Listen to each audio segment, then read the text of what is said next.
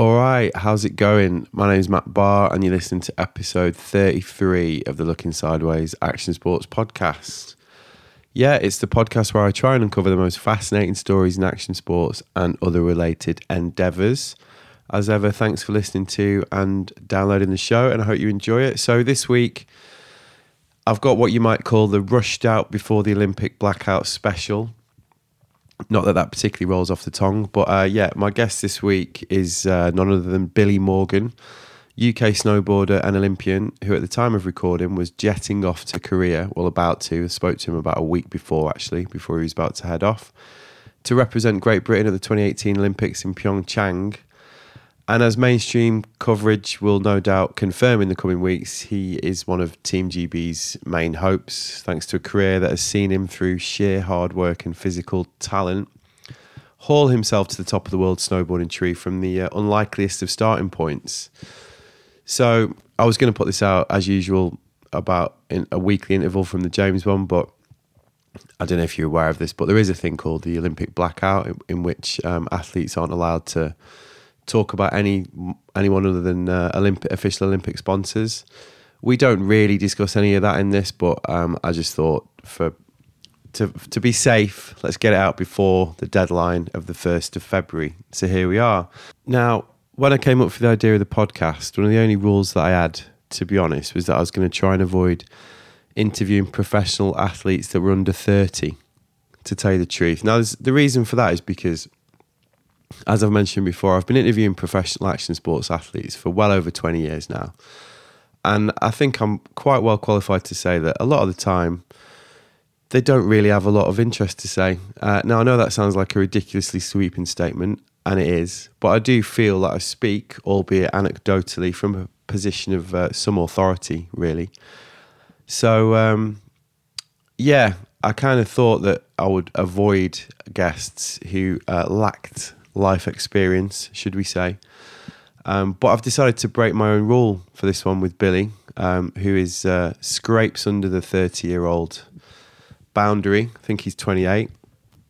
And that's because I've always found him to be a fascinating character, really. And I've always had a hunch that there was much more to Billy than first appeared. And as I think you're going to hear, that is the case. He's a sensitive lad. And clearly, as we discover in this one, there's much more about him than this cliche of the stuntman kid from Southampton. There's that unconventional background, for a start, but then there's also this somewhat uncomfortable position he can occupy in the snowboarding world, because I think it's fair to say, and we do get into this, he's never quite been accepted by the cooler end of the snowboarding spectrum.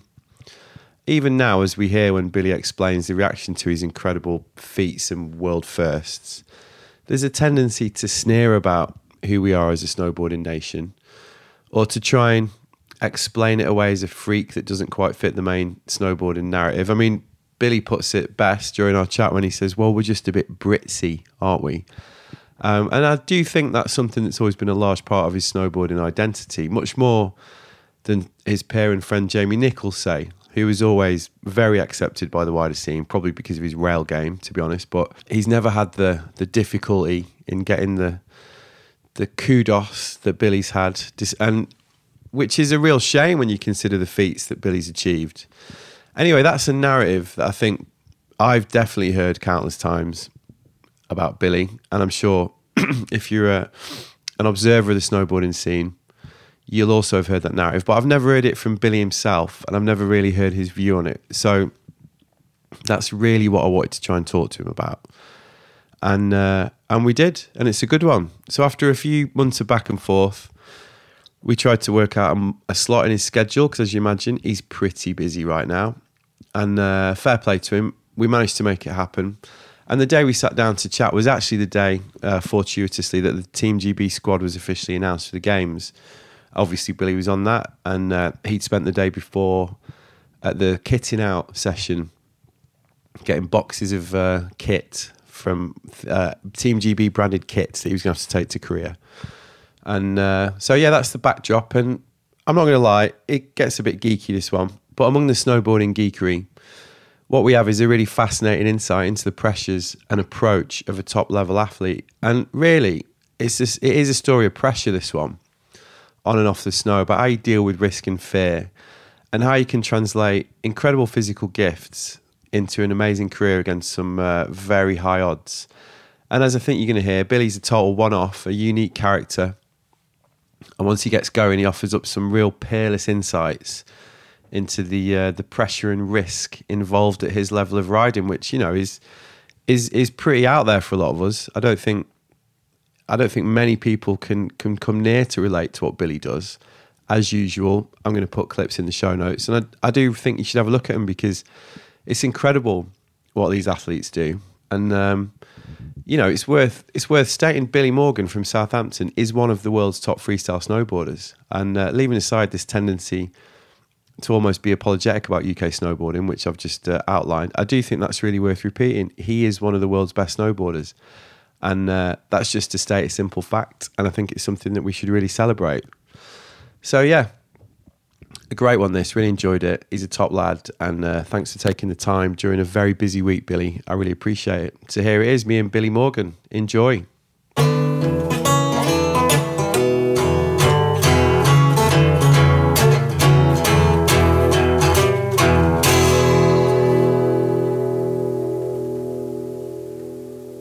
The team got announced today, didn't it? But you knew you were going anyway, right? Yeah, it was pretty... A bit closer, maybe. So, yeah, we were pretty sure we were going. Yeah, so when did you start prepping to go then? Well, it's a constant thing for us, really, isn't it? It's always, you know, we've always got a contest around the corner, and this is just that one really big one that's every 4 years. Yeah, so you, from the start of the cycle, you were always pretty confident that you're gonna end up going, really? Well, no, not at the beginning of the cycle. As you know, we don't know what's going on, because we could always injure ourselves or something like that. But yeah, if I was in one piece and, you know, I held my ranking, yeah, I had a good pre-season to the qualification, so I was in a good place going in. Yeah. Yeah. So it's been pretty hectic by the sounds of it. So you were up in Manchester getting your kit, weren't you, yesterday? Yeah. Right. How was that? Yeah, it was cool. Yeah. You know, getting all the kits pretty rad. There's lots of gubbins in there. 3 bags of kit. What's it like? Some of it's weird. Some of it I wouldn't wear, but yeah. You know, lots of it's kind of quite cool and pretty standard. I wish you could have more of the good stuff, because there's the 2 t-shirts that are like that I would wear every day. There's right. only 2 of them, and I think you can wash your clothes, but right. You know, I'm gonna. There's a month of wearing those 2 t-shirts. They're gonna be pretty gopping by the end. Yeah, and so do they give you like, right, this is what you got to wear for the opening ceremony, and this is what you got to wear when you're around the village? Is it like literally like that? Yeah, apparently they they did at the last one. They have like coloured days. Right. So everybody's supposed to kind of go for dinner at roughly the same time, wearing these trousers and a red polo shirt that day. So you kind of feel like it's pretty cringe sometimes. Yeah, right. How do you find that? Is that all right? You just kind of get on with it. We got in a bit of trouble at the last one for, you know, wearing our own sunglasses, because there was these like heavy speed dealers that they gave us. That right. Me and Hamish were just like, nah, sorry. Right. Yeah, so we wore ours, and then we got in loads of shit for wearing them. And who's keeping tabs on that then? There's like people there that are kind of about, you know, making sure people have the right kit, and it's their job, I guess, to... Brand police. Yeah, the brand police. Right. Shutting us down. It's quite mad, isn't it? The whole thing is quite mad, like the blackout period. Because that starts next week, doesn't it? Yeah, and if you mess up, it's like really not that cool. Well, it's not taken lightly. I came to that talk, didn't I, with the lawyer it might have been October. Yeah. Where he was like, yeah, you know, like this is serious, and you can't mess with this, basically. Yeah, because if we mess up, somebody gets in trouble for it. Yeah. Yeah. So is that difficult to get your head around? Yeah, I guess if I hadn't done it before. Yeah. It would be, but you just kind of do what they say and get on with it. I mean, it's not that bad. Just think you're like going to the gym and you're in sport mode. And it's not too bad. You know, you're not chillaxing on the hill. Yeah. So what you got to sort out? Because we're talking on like Thursday, and you've got a week, haven't you, before you actually fly out to Korea? Yeah, I mean, I've got a few. Like, I need to go and get some boots. Luckily, I'm going to Lax, and they've got a set of bindings out there for me. So it's like things like that, you know, making sure everything's squared away. I'm really bad at doing everything. I leave everything to the last minute. I'm pretty bad at that. So right. Yeah, but yeah, it's just like the few bits and bobs, you know, around the house and that I want to just get sorted Yeah. and make sure everything's done before I leave, because it's quite a while that I'm away for. You're going to be away for, what, 4 weeks? Is that it? Yeah, it's Okay. pretty much how much. But then there's loads of stuff that will crop up afterwards. Yeah. More so if I do well. I guess if I don't do very well, I won't have to do much. But Yeah. And how are you feeling about it? I'm a little bit of both. You know, I was pretty confident before. You know, I felt all right because I did that the frontside triple, which kind of upped my slopestyle run. If I could put that in, that'd be really Yeah. good. And I was hoping to get a few more of them in. Right. I hurt my knee, and Livigno didn't end up being like as good as we thought it would be. So Livigno was the airbag, Yeah. which we were just chatting before I started recording, weren't we? So Yeah. you were explaining how that went, really. So could you explain a little bit about that? Yeah, so we've got you know, a giant airbag that we can practice tricks onto. But the airbag's actually on a downslope, so it like replicates the landing. Where Yeah. normally you'd kind of just crash into a big bag, but you can actually land and ride out a little bit. Yeah. So you can practice, you know, your tricks pretty well. But it was a new design that Hamish had sorted. Hamish is the coach. So there was, you know, problems that we had to sort out, getting it in and out when it snowed and all that kind of stuff, which if we didn't have to work all that out, it would have probably gone really smoothly. Yeah. How much riding time did you get on it then? About 5 or 6 days, but that's Okay. quite a lot on a bag. Yeah, yeah. Because you are kind of crashing every time you land, so Yeah. it does have a toll. Like you get like a minor whiplash, and you kind of ache after a few days riding on it. Right. So is it? It's going to sound like a stupid question, but when you try to learn a trick, or you know, like practice a trick on that, is it a different experience, like mentally, than when you do it on a? Yeah, I mean it is reduced risk. It's not risk free. Do you have to have a different approach though when you go into it? Yeah. You have to kind of think, you know, if this is going wrong, it's better to land on your back than Right. kind of in certain positions where you might, you know, like wrench your arms or legs around. Yeah. So there's a different, but this is the kind of thing we're still working out. You know, the approach to how to get the most out of the bag. Yeah. How you can use it to your advantage yeah. to then take it to snow, Yeah. basically. I mean, ideally you have a jump next to it that's pretty much the same, and you can have a few hits on the bag and then take it to the jump and go back and forth. Yeah. But we were just riding the bag constantly, which is fine. But yeah, as I say, it takes like a bit of a toll on the body. Yeah. And you tweak your knee a little bit. Yeah, And how's that? yeah. So yeah, that's not ideal. Obviously, you know, we're running up to the Olympics, and it was I think I did it on the 19th of December.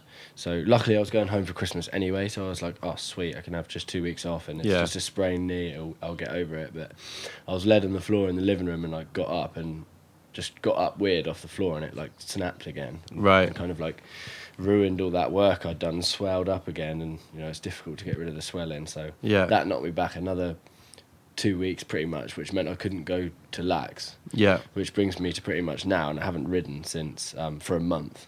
How is that mentally? It's not ideal because I need to be away riding, even if it's just like snowboarding around on the piste to Yeah. keep my my balance and everything, all the kind of muscles that need to be working. Well, I think fast everyone when you can. land. I think anyone at any level can empathise with the idea that you need a couple of days to get your legs. Yeah. You know, so at your level, imagine that's pretty important, really. Yeah, especially with my rail riding. If I don't ride rails for a long time, when I go back, I'll go real, straight-legged and Right. try and keep it safe, which just isn't. It doesn't help like the flow on rails. Yeah. And they're big, gnarly rails in The Korea. course looks pretty mental. Yeah, it's I must say. heavy. And it's they get an average of 2 foot of snow a year, Right. so it's all man-made. which That's pretty funny, actually, when you think of the winter we're having over here, isn't it? yeah, which anybody that rides man-made snow knows how hard it is. So It's going to be cold as well, It's right? going to be made out of block ice. Yeah. So yeah, people there might be a few bones snapped Yeah, yeah. or ligaments in my case. So you're going to head to Lax, do a bit of snowboarding? Yeah, I get 3 days there. I'm going to make the most of that and just pretty much ride as much as possible while I'm there. Yeah.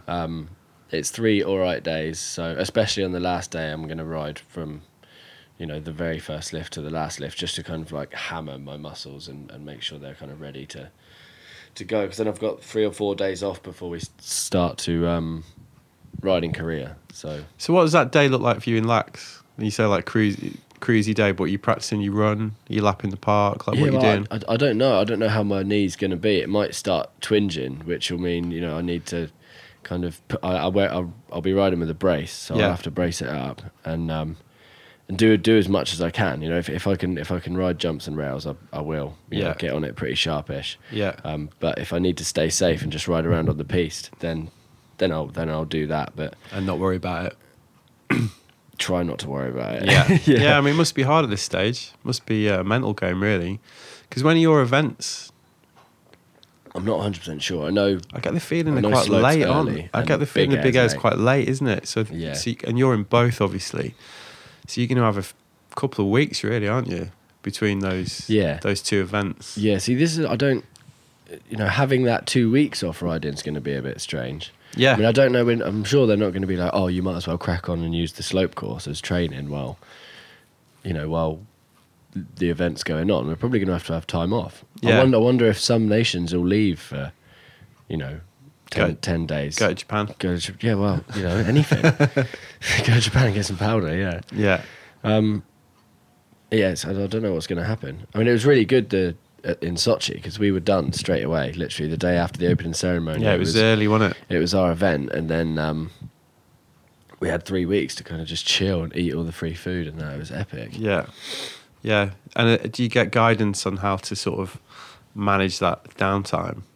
No, I mean you just go and go to events and Right. check other stuff. Just out go and watch the Yeah, games. I mean I guess so. I mean we're gonna have to think about it a bit more because we have another event, but Yeah. I'm not sure how that's all gonna work. I mean, what really blew me away when I went to that kind of meeting about the prep meeting with you lot that I sat in on was the stuff about the village. And now they were basically like, yeah, it's rubbish. You know, like the gym's no good, like the rooms are no good.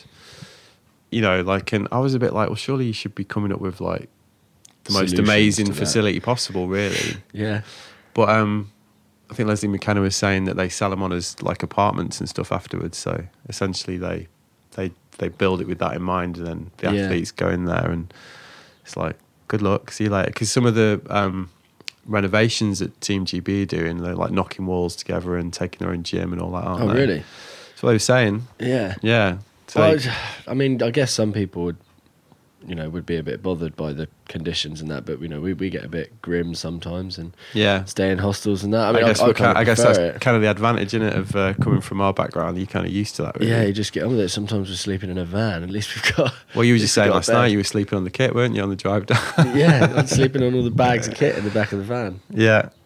So what are you hoping for from it? I'd like to get in the finals for both. Yeah. If I got in the finals for slope and big air, I'd be stoked. Yeah. Because I was saying before, it's almost as hard to do well in the finals as it is to get into the finals because you have to choose the run that you do that's going to be good enough to get you into the final. You don't want to try something too hard because Yeah. you might crash and then you've completely fucked it up. Well, there's a lot of kind of game management, you might say, isn't there? Yeah, About how you perform Yeah. and what you perform to get through it, isn't there? for sure. Because once you're in the final, it's just do the best run you can. Yeah. Because everybody else is, and it's not going to cut it if you don't do your best run. Yeah. pretty much. And hope you land and hope someone else doesn't land. There's essentially, a isn't lot it? of that going on. Yeah. But getting into the final is, it's a bit. You have to be a bit more reserved because it doesn't really. You just need to get in. So do you work on two runs essentially? Yeah, it would normally. Do you do be, it like that? Like as in like I've got a qualifying run and then a final run? Yeah, for me it would be there's one trick that will basically my front dub will change into a front trip. Yeah. Hopefully that'll work. Yeah. And what's your final run? Can you say? What- Yeah, but it'll be hopefully like cab trip, front trip, back trip. 14 or 16. Yeah. Or if it's massive, I guess I'll have to like go full YOLO. But I don't reckon I've got the minerals for that. Well, that's the day in it as well. That's going to come down to how you feel and Yeah. and what the conditions are like and I know. and also the kind of what the final's like, innit? Like Yeah. how How much everybody else is sending it. yeah. But I've no doubt Chris Cornyn will be going. He'll be whack it up to 1,000. Right. He'll be going hell for leather. Yeah. So that's a good. I mean, who are you seeing as the? I know it's not really a snowboardy thing to say, but who are you seeing as the sort of rivals, if you like? Yeah, there's the obvious people. McMorris and basically the Canadians and well, there's loads of them, isn't there? Really. That's the thing, and the Seb's going again. The Norwegians, but yeah, I think a lot of people are gonna that haven't been watching the last few years are gonna underestimate Chris, Yeah. the young American kid. Yeah. Who's quite a funny situation with him. He doesn't really like seem to fit in with the rest of the Yanks because they, they're always like in a little crew, but he just kind of does his own shit and turns up on the day and fully sends it. It's really cool. Okay. I'm down with Chris. I like his I like his attitude to it. He doesn't really care what anybody else is up to. He's just like, I'm going to do this. Right. That's interesting. What is it you like about that? It's so easy to be, especially when you're young, to be sucked into how cool everything is, and I just see it. I've seen like some people will act really differently when it's just if I see them somewhere and I'm like, oh, you're right. They'll sit down and be like real mellow, and then the next thing they'll be around some of the cooler kids, and they'll just be completely different people. Yeah. And I think that's kind of almost sad. Like you feel like you can't be your own person in front of them. Is that something that you've struggled with personally then? Like with that? I've just never really Have you bothered. tried to separate yourself from that a little bit? Yeah. I've always just done my own stuff and thought that if people have an opinion of me, they have a right to an opinion, and I'll have to just get on with it. Yeah, I mean, it's probably a good point to talk about that because that was something I was going to ask you because obviously you have had some shit really from the heaps. core, if you like. I mean, when was your? It was the Triple Rodeo back. Was back in that 2013? Maybe. Yeah, I think it probably wasn't it? And then might have been before that. And then the quad was 2015, wasn't it? But basically, you did get a lot of shit, really, didn't you? And the perception was definitely like, who's this acrobat, wasn't it? Really? Yeah, gymnast on a snowboard. Yeah, that was the deal. How did that? I mean, you probably talked about this before, but when you look back at that now, what do you think about that? Because it's interesting that you say it in relation to this kid Chris. That's kind of what made me think about it, because you're saying, well, he's doing his own thing separate from this sort of perceived coolness, if you like. Yeah. Which is a big thing in a sport like snowboarding, isn't it? For sure. I mean, I feel like they've almost kind of ruined the coolness of it by being too cool and being worried about being too cool. I mean, I think like if you think back to like the origins of board sports and like that, it was just being like a rebel renegade and doing whatever you want. But now it's like, no, this is how you be cool. Yeah. And this is what you've got to do. This is what you've got to do to be cool. Like, you need to do these things. And that's not how I feel like it, that's how not that works. Well, that's not the perception that you have from these sports when you start, is it? No. Like you said, the idea that you kind of sold is like anything goes, you can have your own style and it doesn't really matter. And yeah, that's the joy of free sports as a whole. They are free and you can do whatever you want. There's so many things that you can enjoy about snowboarding. There's not a structured way it should be done. That's why it's good. So why do you think that what you did seemed to piss people off so much? It was probably because I wasn't one of the cool kids, and I did tricks that were hard and hadn't been done before, probably. See, and do you think it was because this is what I always thought, and I'm just interested to see if you agree. I always just thought it's because you seemingly came out of nowhere, and you didn't really fit the mold of who they thought would do that. Yeah, if you like, if McMorris had done it, it would have been fine. It would have been part of the story, wouldn't it? Yeah, it would have been like, oh yeah, that makes sense. He's a snowboarder. Yeah, but suddenly it's like there's this kid from the UK. Yeah, who is he? He's not allowed to do that. Who does he think he is? It was a bit like that, wasn't it? Yeah, I mean, if Mark did it, it would have just been one of those awesome things that he's done. But I guess for me, it was like, it was just the one cool thing I'd done. Yeah. Do you know what I mean? So it was a bit different. Yeah. Because if one of the guys that are already at the top, it's just like another one of the things, another leaf to their book or whatever. Yeah. What were the other riders like with you? It was from the riders' perspective, I think it was a 50-50. Right. Because I remember, like, it was in Keystone, and I saw Chaz Gilderman the next day, and he's always been, like, one of the guys I've really kind of looked up to. He's the man. and he was like, sick, man, that was epic yesterday, I can't believe you did that, and I was like, oh, no way, that's like coming from, one of my heroes. Yeah. And what would get me down is some like, kind of bell end snowboarder that like shouted something from somewhere, and it's like, oh, and that got me down a little bit, but really, it doesn't really matter. Everybody's going to have an opinion of everything. And Yeah. But Chaz said it was all right, so it's fine. Yeah. But you're talking about it pretty kind of calmly now, and you've obviously like kind of got your head around it. But it must have been quite hard to sort of achieve something like that and then basically get shit for it. I mean, it's so weird, isn't it, when you put it in those terms? I've always had, like, my whole life I've had shit for it. Even when I was at school, I was just the backflip kid. Right. 'Cause I really? I could just do backflips at school, and I was the weird kid that could do flips. Right. And then I people started were like, skating. what, threatened by it? Well, not so much at school. It was just a bit like I was abnormal. Right. Then, and then I started, like whenever everybody started skating, I picked that up quite quickly, and it was the same. I wasn't the cool technical kid, but I'd happily like bomb a big set of stairs or something like right. that. And it was like, the same kind of deal. Really? And then the same sort of shit, basically. Yeah. And, right. But with anything I did, I used to rollerblade a bit when I was a kid as well, and pretty soon after I could do flares and stuff in the quarter pipes. Right. They were gross, but I could get them done. Yeah. But that's always the way I've done it. We started snowboarding down the dry slope, and we weren't affected at all by. I don't even think I saw a magazine. The first magazine I had, like, my mum got me because she knew I liked snowboarding. But yeah.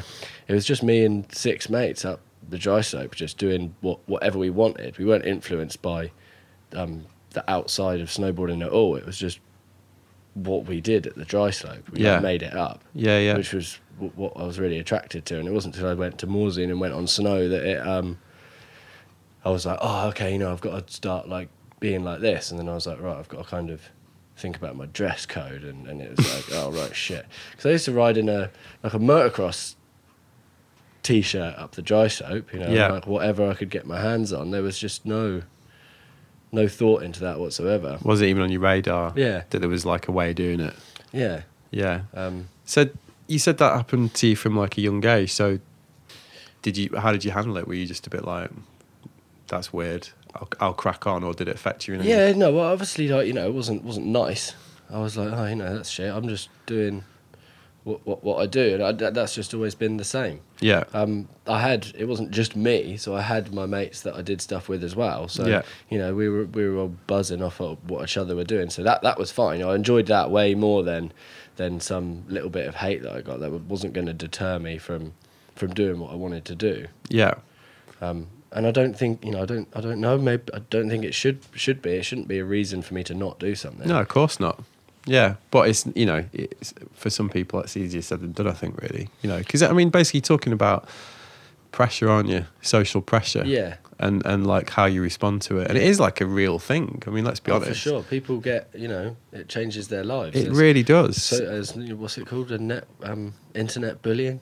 Yeah. Cyber bullying. Yeah, and exactly. Stuff like that. Well, that it is a proper thing, and you do need strength to ignore it. I think. I guess that's what I'm getting at. Yeah. And it sounds like you kind of had that, and you've needed it since because you've had it on a pretty large scale. Yeah, I think if I didn't get it a bit when I was younger, I wouldn't be able to take it so easily now. Yeah.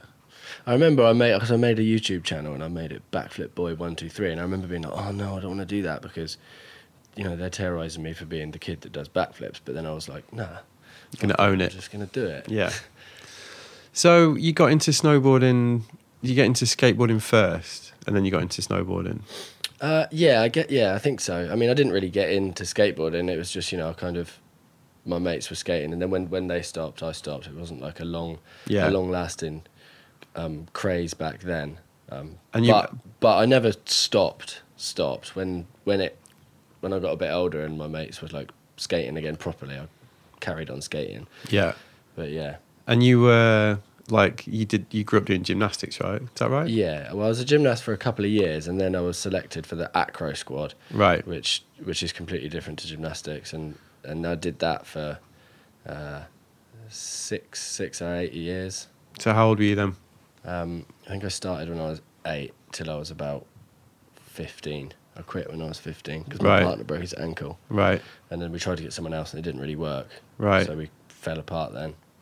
But that was basically 7 years of training, really. Yeah, it was every day after school and like 5 hours on a Saturday. So it's pretty relentless.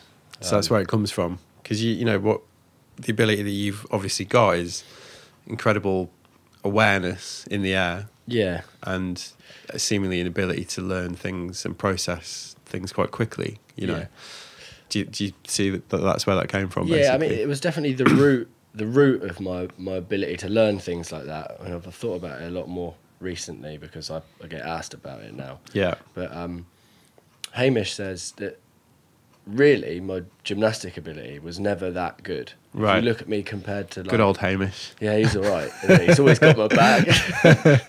But I was never a good Yeah, you were pretty gymnast, shit. So yeah, cheers, mate.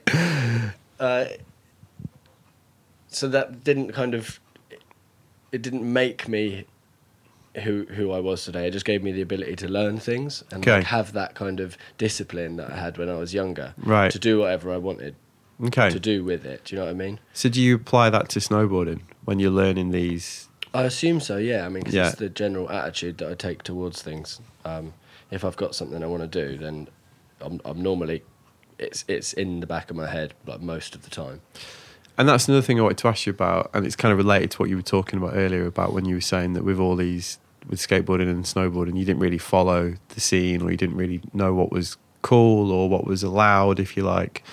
So when you got into snowboarding and you started to get good at it and serious about it, and you started to think about new tricks and how you could do them, is that just something that you've always done, like imagined new tricks and new ways of doing things? Yeah, I mean, it was always kind of just a progression. It was Right. like, right, this has been done. What can you put on top of that, or do that on, or things like that. So it's just kind of like a natural progression for me. When I stopped going to acrobatics when I was younger, I went just on a Thursday night when Right. when anybody could go and you could just like mess around on all the equipment, and that's when I started, just getting loose and just doing reckless flips. And there was a big crew of us. There was some like free runners and some break dancers, and we had the best time on a Thursday when I was like 16, 17. Just do it, same kind of deal, doing what we wanted we called it like freestyle gymnastics because we didn't do any gymnastic stuff. We just did flips. Yeah. And then that's exactly kind of what I did on a snowboard with my mates. We did the same thing. It was like, what we've done a 180 now. How do we do a 360? Yeah. And then how do we do a 514? It's just like a kind of progression. Yeah. So when you try to learn a new trick these days, what's the process? Yeah, if it's a new one now, it's either really gnarly or I have to go back a few stages and like learn the preps for that trick. So Okay. I've never done a switch backside 10. Right. Which most people would be like, that's ridiculous. You tried a backside quad, but you haven't done a switchback 10.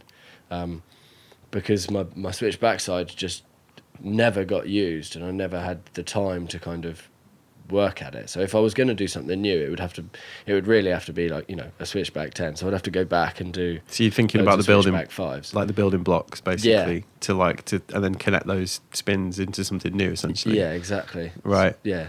So how long does it take?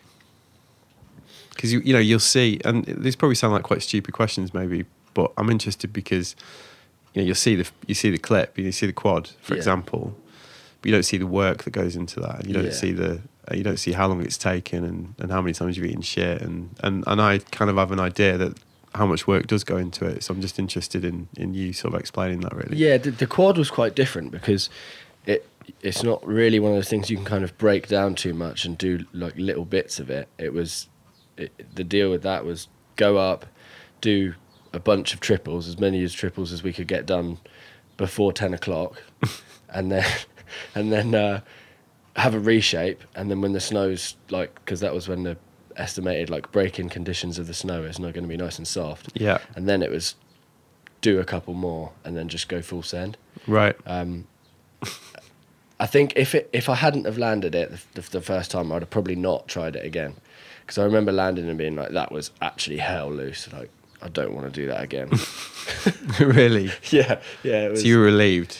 oh, yeah, it was like, oh my God, I'm alive. 'Cause Right. There's so much pressure. Yeah, it got pretty hyped, that, didn't it? I mean, not that publicly, but, you know, I think there's a bit of chat about, because it was a bit of an arms race, wasn't there, about that? You know, there was like other people were close to it, and It was, there was definitely like who's going to do it first, wasn't there? yeah, Max had a jump built, and I think he was like literally waiting for the sun to come up. Yeah. Because he was 8 hours behind to Right. do his cab quad under. Although it is a different trick. Yeah, but it was like, who's going to do the first quad, wasn't it, basically? Yeah, it was a big deal, and it's especially a big deal for a Red Bull because that's like it's a performance thing, and Yeah. that like relates to what they do. Because am I right in remembering that you had an operation after that as well? Yeah, I had it. I was booked in for 2 days after, so I literally did it and flew home and had an ARP. Yeah. If I didn't do it then, I wouldn't have been able to do it. We'd tried before. We went to Zurs to give it a go with Paddy and the Legs of Steel guys. Yeah. See, there's another thing as well. You know, they've always been really accommodating. Most people wouldn't associate themselves with like the skiers, you know, but because the UK scene's always been quite small, like I've done lots of stuff with them. I've always just found that absolutely nonsense, all that stuff. Yeah, that's I it. mean, I grew up with living with skiers. You know, I've said this before on air, but like I've just always found that just so ridiculous. And it's still, I was like, no, it's going to die. That's the way of the past. But it's still, you still to hear this it. day, someone's like, oh, you're not a snowboarder. You still right? hear Yeah. it. It's I'm like, really? It's unbelievable. Yeah, on. it's always skiers saying it as well. They're always like, oh, snow. You know, I've heard recently like, well, you know, the thing about snowboarders is they can't control. You know, like it's just like, what are you talking Yeah, about? I don't listen to it. It's No. pointless, I think. Yeah, well, it's funny. Really. Yeah. Right. Sorry, I went off on a tangent. No, there, me too. worry. Good skier rant. James Yeah. Stentiford in the last episode had a good skier rant as well. Yeah, good. What was I saying? Doing the quad, wasn't it?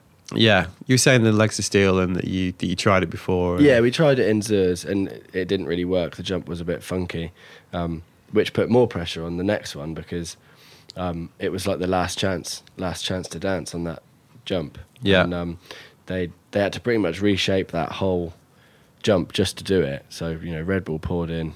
They didn't tell me before, but a lot of money into getting that built just for that one day, the opportunity that we had to do it. Yeah. And there was a bunch of people there, you know, like my mates were there as well. So it was like, No pressure. yeah, like shit. Rowan was there trying front trips. Oh, he that got day. hurt that day, didn't he? Yeah, he broke his hip. That was actually the worst thing. Yeah. One of the worst things I've seen. I've never seen like someone scream in pain like that. Yeah. It was horrible. Yeah, that's a big injury, isn't it?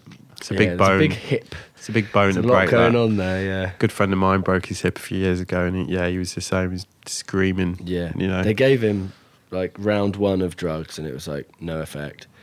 Gave him the morphine, it was no effect. And then they gave him something else and he was like, ah. He's done so But- well.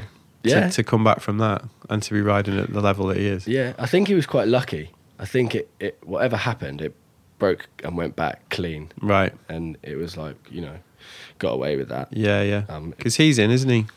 Yeah. Yeah, which is That's great. so cool. It's I'm great. so stoked. Yeah, it really is. Because he's the boy. He's amazing. Yeah. Yeah, and it'll be He's- brilliant seeing him on that platform, won't it? Like, Yeah. and the I publicity. think that, he'll love it as well. He deserves it. He's worked so hard. He's a always, good He's snowboarder, always him. been here and yeah, yeah, he deserves it for sure.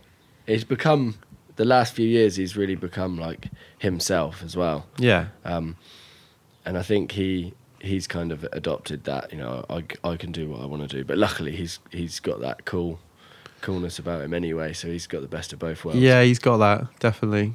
Well, I mean, the other thing I wanted to talk to you about, we've kind of referred to like the British scene a little bit and your relationship with Hamish McKnight, who's the head coach for snowboard Yeah. in GB Park and Pipe.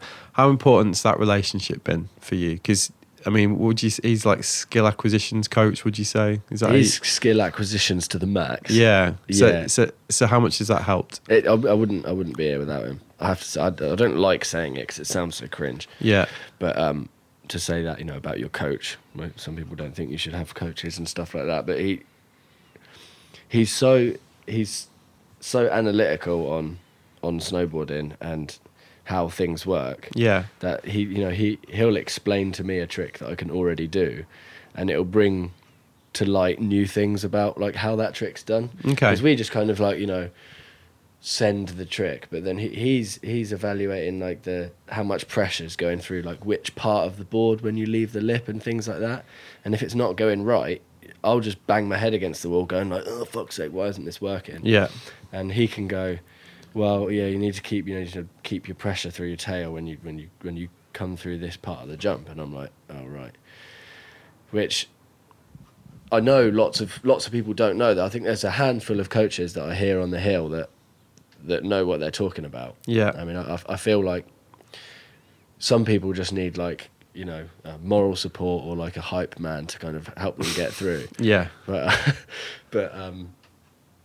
Hamish is kind of good at being different with different athletes as well. Yeah. He kind of knows my deal. I just want to be like told the facts and like let me get on with it. Yeah. And some other people need a bit of like confidence boosting and stuff like that going on. Yeah. But yeah, I think without him, I would have struggled to drive on. I think that was the thing, and like do tricks on days where I was like, I'm a bit tired. I'm not going to do it. And he'd be like, well, you need to get these numbers. You need to get the reps here up to at least 5 tries a day to get this trick on lock. And you're like, oh, okay, I'll go and do it then. Right. So do you think that, I mean, it seems to me that competitive British snowboarding is at a real high point, isn't it? And the whole setup as well, like the riders like you, but then like this kind of approach by Leslie and Hamish and Pat from the skiers side of things. Do you think that is what's enabled British snowboarding to kind of leap up to the level that it's at? This kind of approach from those guys? Yeah. I don't remember what I was talking about this last, but it's a hard question to ask, like why are the Brits quite good? Because there's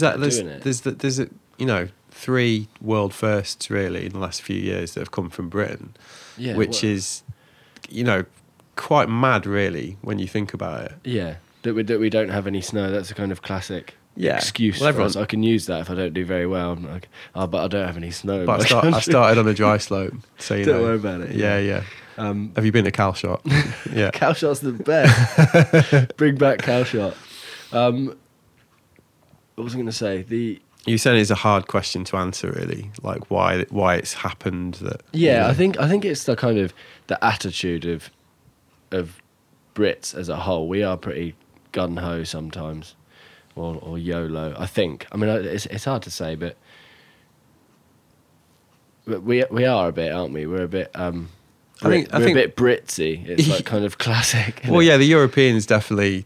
When on the snowboard scene, it's always like, oh yeah, there's the Brits, isn't it? And there's definitely been that thing with British snowboarding that because it's come from dry slope and because the roots of it aren't like European snowboarding. I mean, if you look at like, let's take the Norwegians, let's take if you look at the people you're going to be competing against, they've got like Terrier and Daniel Frank. There's a really clear path, but we don't really have that. I mean, that path's being created by you guys really at the minute. Yeah. So it has been harder, I think, and I think that's the case for you as well, because if you look at you mentioned peers like Mark McMorris, and then we've mentioned like your background. If you compare that to his background and where he came from, it's pretty different. I mean, did that feel like a disadvantage? It would be seen as a disadvantage, but I think we've just done other things before starting snowboarding that were really just kind of like, a lot of the guys are doing trampolining and stuff like that now. Yeah. When they get better at snowboarding, they're like, right, we need to go and do some stuff on trampolines to help our aerial awareness. But we just kind of had that already, so we didn't really have to work on that later. So there's other skills that we built before starting snowboarding that helped out with that. Yeah.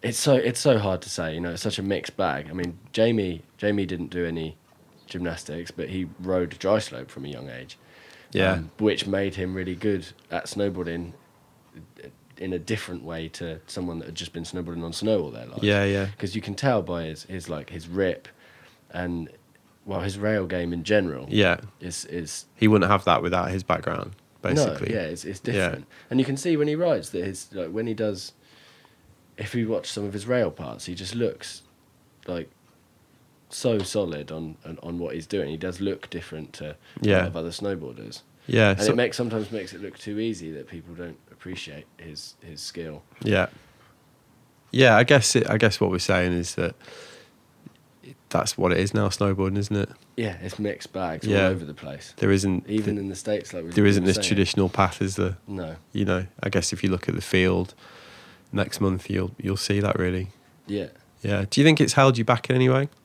Because I just look at some of the opportunities that somebody with your level, you know, there can be like X Games invites, or you know, the opportunities that kind of come from reputation sometime, rather than. Do you think? Yeah, there is a bit of that.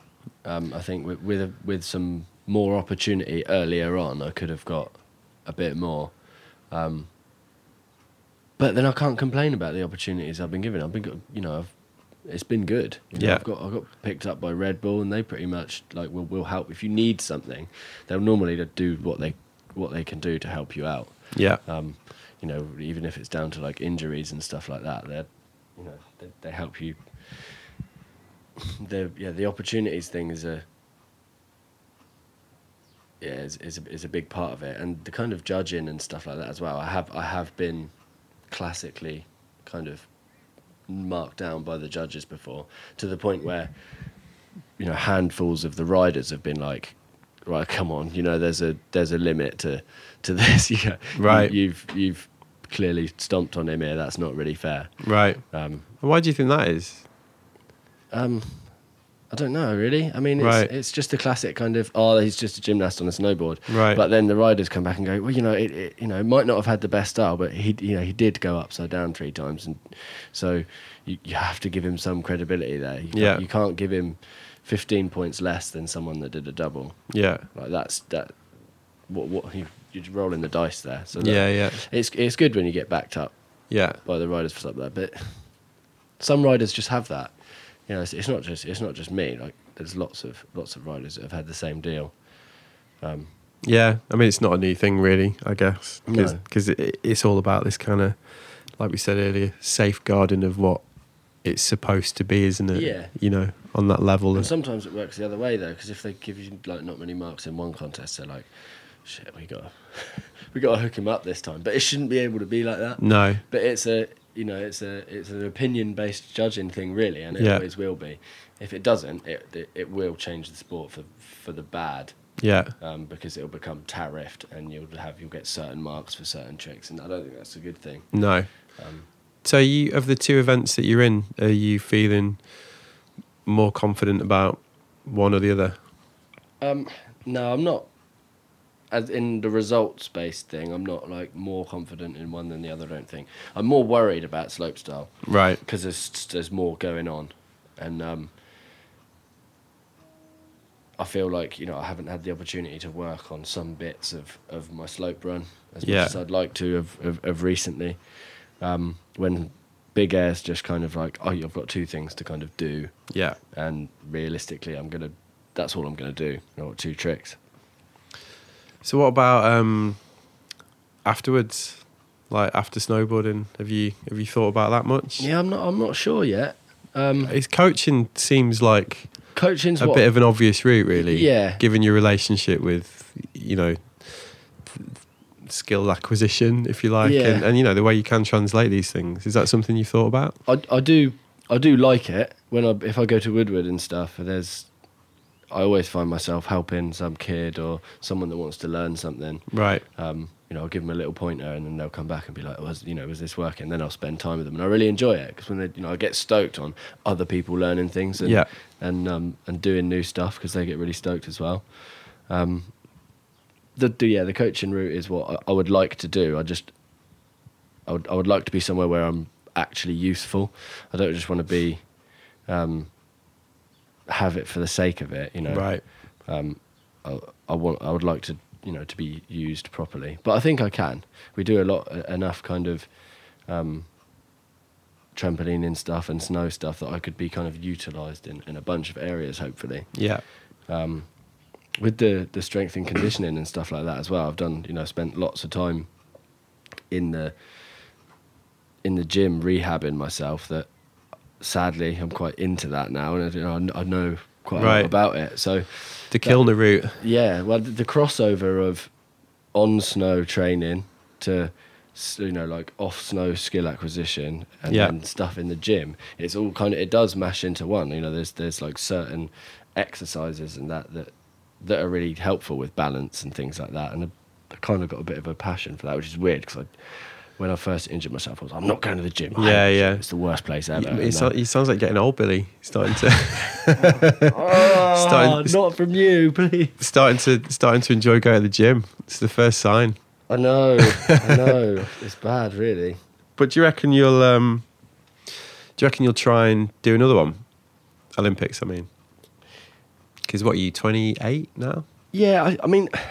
Is that how old you are? Yeah. I'd do a Jenny because she was 32 when she competed. Yeah, and got a medal. So, I could do it. I'd have to rethink how I go about it. Yeah. I couldn't just hammer another 4 years, because my brain couldn't handle it. Really? Yeah, it's starting to stress me out a bit. I've got a few greys coming through. Right. And it's getting scarier. Another it's sign. not getting easier. Yeah.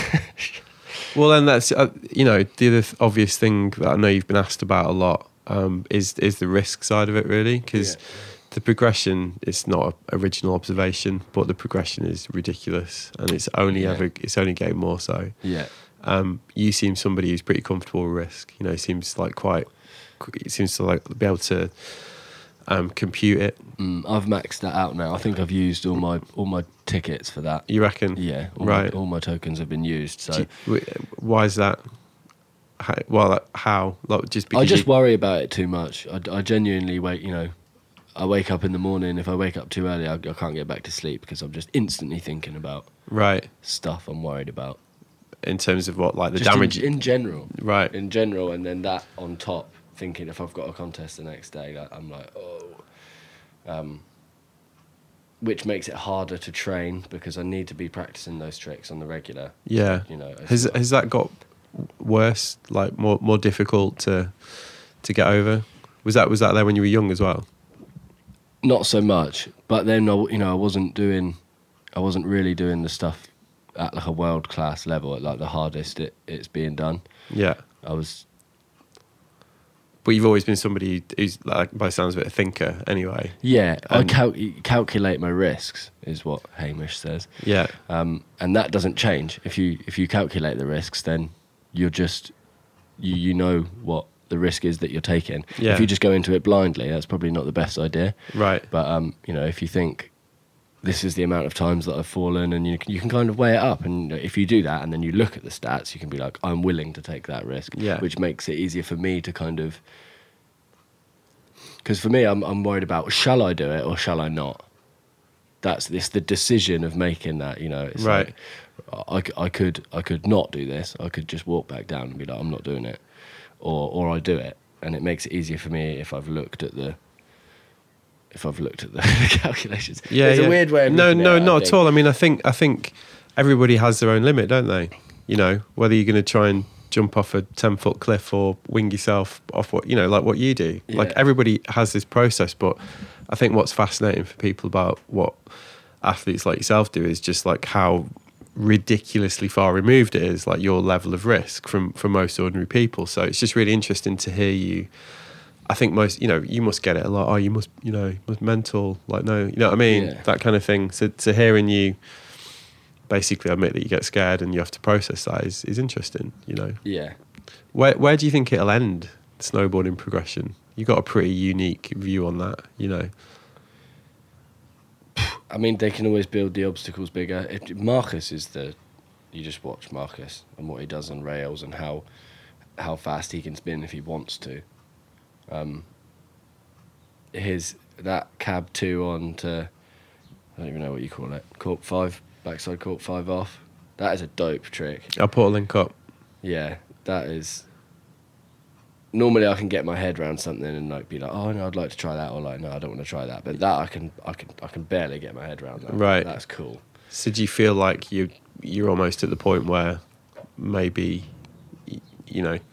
it's moving on from where you can Yeah, keep yeah. For up, me, it is. you know what I mean? You know, Like, I think I've hit the limits now of what I'm driven to do. yeah, Yeah, I struggle. If to do another world's first is like, I've done one. Doing another one would be cool, but I'm fine. yeah. You could, I'm good, thanks. yeah. Yeah. So what else have you been thinking about for the sort of post riding career? Because I've tried kind of not thought about it. yeah, I've been like, I don't know what's going to happen afterwards. I don't know what doors will open. I have spoken to, the GB team about it, and said, would you like that idea of me getting into it somehow? And they're like, yeah, that it works because you've already been through it. You know what's going on. You know how we work, and I mean it's the natural progression. It's like Hamish and Yeah. Jack and Leslie. They're all pre-riders, and it does make sense. So yeah. Other than that, I'd have to do something I'd be a tree surgeon.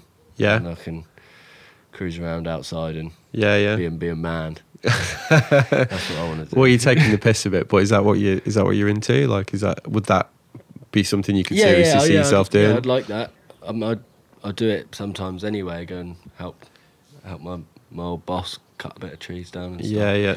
I'm pretty handy. I'd worked on the buildings for 4 or 5 summers with a mate of my dad's, and picked up a lot of stuff. My dad was an engineer he's always been an engineer, so I've learnt a lot off of him.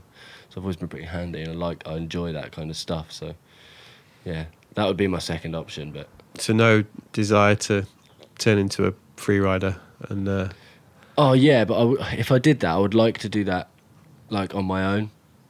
I think the professional life, it does take that little bit of freedom away from what I'd started snowboarding for in the first place. right. That's interesting. Yeah, I've said to people, I'd like to take a year out and do the. I get invited to kind of like strange contests sometimes that are off the map and are more like just fun things, and go to Japan and ride some powder and Kind of do the all Mick, bits and bobs. the Mick Fanning year out sort of vibe. That's it. That's what I want to do. I Yeah, think you should do. There's so much stuff I haven't done because I haven't had time to do it. Yeah. And I'm not spending 10 years of my life getting a skill and then not using it for the best bits. Yeah, that's a great way of looking at it. Definitely. I mean, there's so much out there to do in snowboarding, isn't there? Yeah. I need to go ride with Stenterford. He said years back. You should go ride I with need James. to go ride with Stenty. And I went, yeah, I know I do, mate, but You should do, for I sure. will. So do you, it's a question from Ed Lee, this actually, because I told him I was speaking to you. He said, do you wish you'd found snowboarding earlier? It would have been ideal, if I'd started snowboarding when I was younger and went on snowboard holidays with my family or whatever. That would have been good. But what if? There's hundreds of things you could what if. Yeah. And what about other sports? Do you ever wish you'd taken your... Surfing, Yeah? and then I could be on the beach. Not having to carry that board bag around the whole time. Yeah, lugging a board bag around, walking out the airport, and Oh, got it. realising you need to put 2 jackets on. Yeah, it definitely gets more boring that as you the more longer you do it. I actually dread packing a snowboard bag these days. Oh, mate. I'm quite good at it now. Yeah. Well, you learn, don't you? Really, like surfing.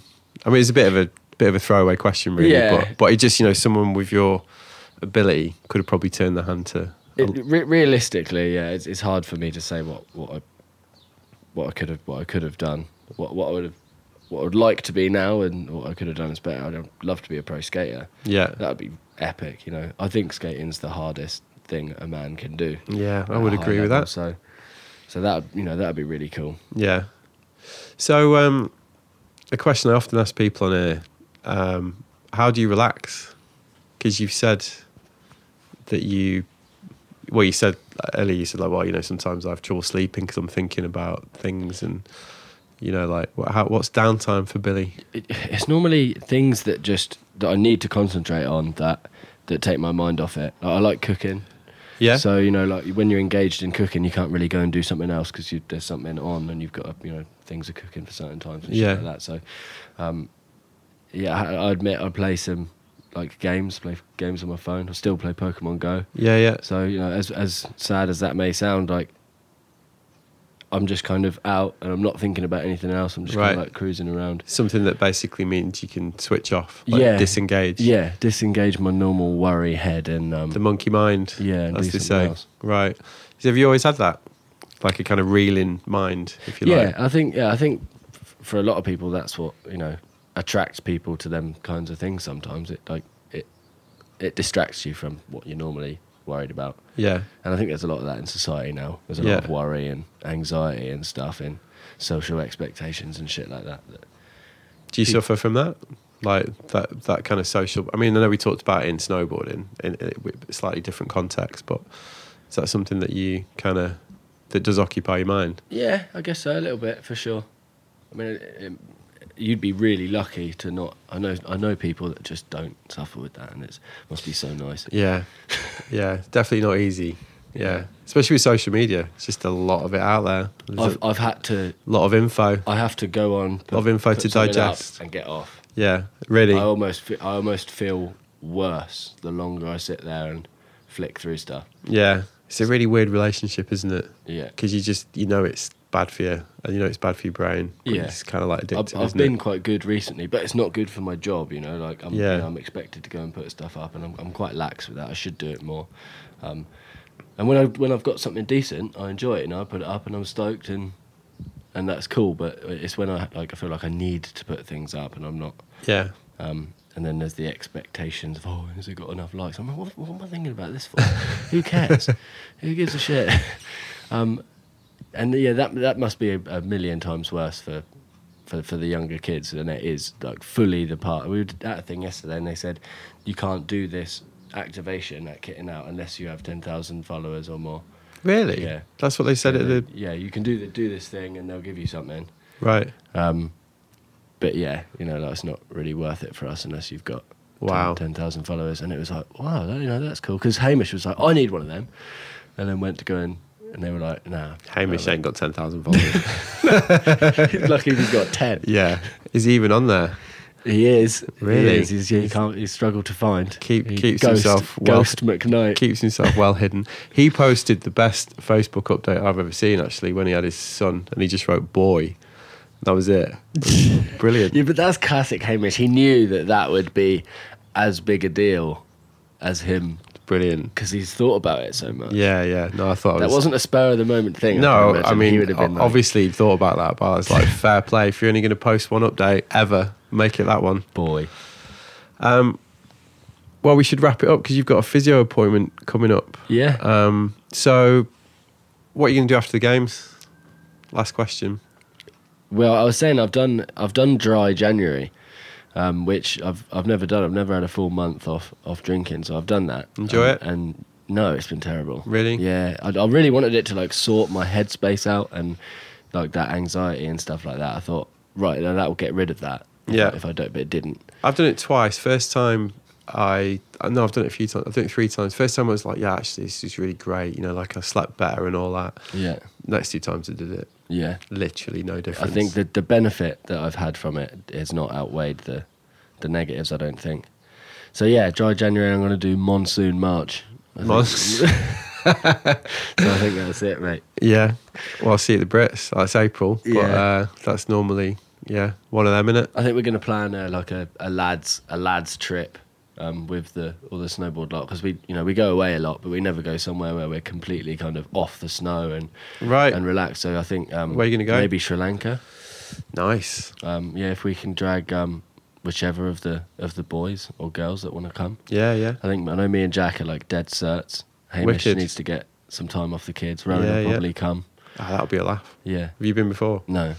I normally go to Bali on It's the way to the Southern Hemisphere every year, but It's a lot more relaxed than Bali. yeah. Yeah. Okay. And the waves are good. All so right. yeah, wicked, man. Sweet. Thanks very much. Well, Billy, cheers, and hope it goes well. Thanks, man. So there you go. That was my interview with Billy, and I hope you enjoyed it. I told you it was a real revealing insight into the pressures and ambitions of at the top end of professional sport. And I do think it was a great quote that he came up with at the end. I think he said something like, "So much stuff I haven't done in snowboarding because I haven't had time." I'm not spending 10 years of my life getting a skill and then not using it for the best bit, which I did find to be quite a poignant statement because, here's a kid who's spent 10 years snowboarding. And obviously that suggests he feels like he's missed out on some pretty key parts of the snowboarding experience. And I think that is probably really common for a lot of professional athletes. So I'm looking forward to obviously seeing how Billy gets on in the biggest month of his snowboarding life, but I'm equally looking forward to how he gets on when he does head to Japan and start entering the second phase of his snowboarding career. So yeah, I'll be cheering him on for both. So have a good one, Billy. Send it in Korea and I'll see you on the other side. So that's it for this week. Like I said at the top, I ended up having to rush this one out to get it past the Olympic blackout. But yeah, normal service will be resumed once I get back from Munich, which is where I am now. Get some sleep, eat some vegetables, have a long, hard word with myself about my food and life choices, which is something that often happens to me when I come to Munich and end up eating beer and bratwurst and pretzels for a week. But yeah, I've snagged a couple of interviews and I think we're looking good. So until next time, I hope you enjoyed it and I'll see you later. Nice one.